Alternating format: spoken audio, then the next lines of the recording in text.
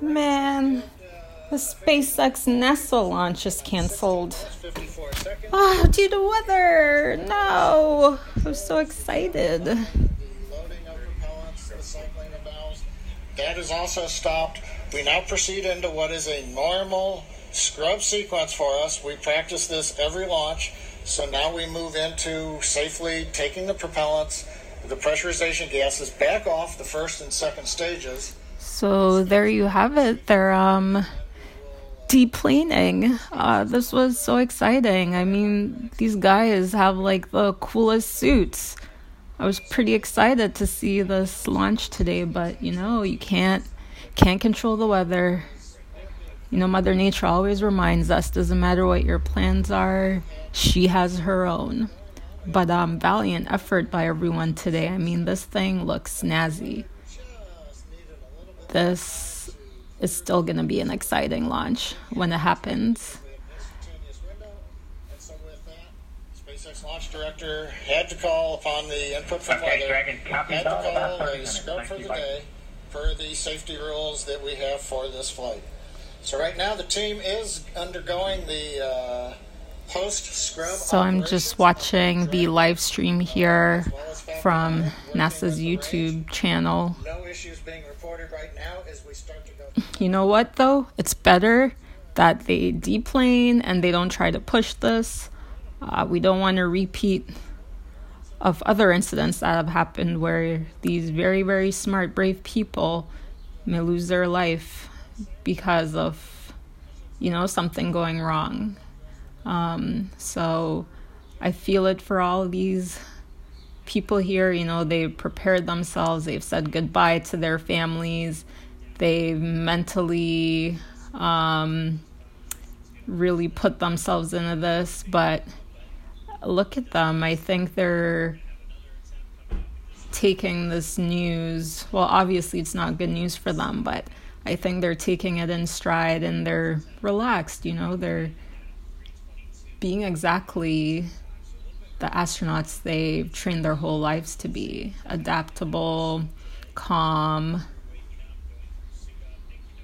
rational, logical. If it was me, I'd be like, oh my gosh, damn it, I'm so upset. I'd be like crying and hollering, and NASA would be live streaming me being like pretty upset right now, but not these folks.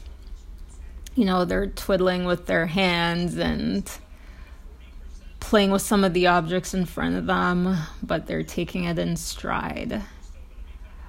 But you know what? They'll find a new time and we'll still have all this fanfare and we'll still support and be excited for them. So the astronauts going, or who are planned to be going into space today with SpaceX and NASA were Robert Behnken, hope I pronounced his name right, and Douglas Hurley. And they were slated to go to the International Space Station today. And this would have been the first time since the space shuttle was retired in 2011 that people would fly to space or to the space station from the U.S. This description specifies a person flying to the space station from the U.S. So I don't know, did they send up some chimpanzees or some dogs since 2011? I'm not too sure about that, but maybe. But this would have been the first time since 2011 that some astronauts would be going up to the International Space Station from the U.S. But, that will still happen. I don't know when they'll look to relaunch, but I'm sure it'll be soon enough. I'm actually curious how much this costs to not launch, because, they went through a bunch of things today. I'm sure there's some stuff that's maybe not reusable. But at least they didn't use up all that jet fuel. I'm assuming that's what they used to... Yeah, it has to be jet fuel, right? Listen, this is not an educational channel. I don't really know the ins and outs of space travel.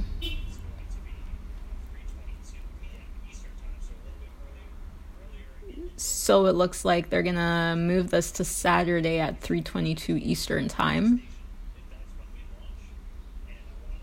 Whoa, it is a 19-hour flight. Wow. Forget the actual going to space. I would have had to just prep myself to be on a plane, a shuttle, for 19 hours. Ooh, I don't think I could do that. That's some crazy mental prep.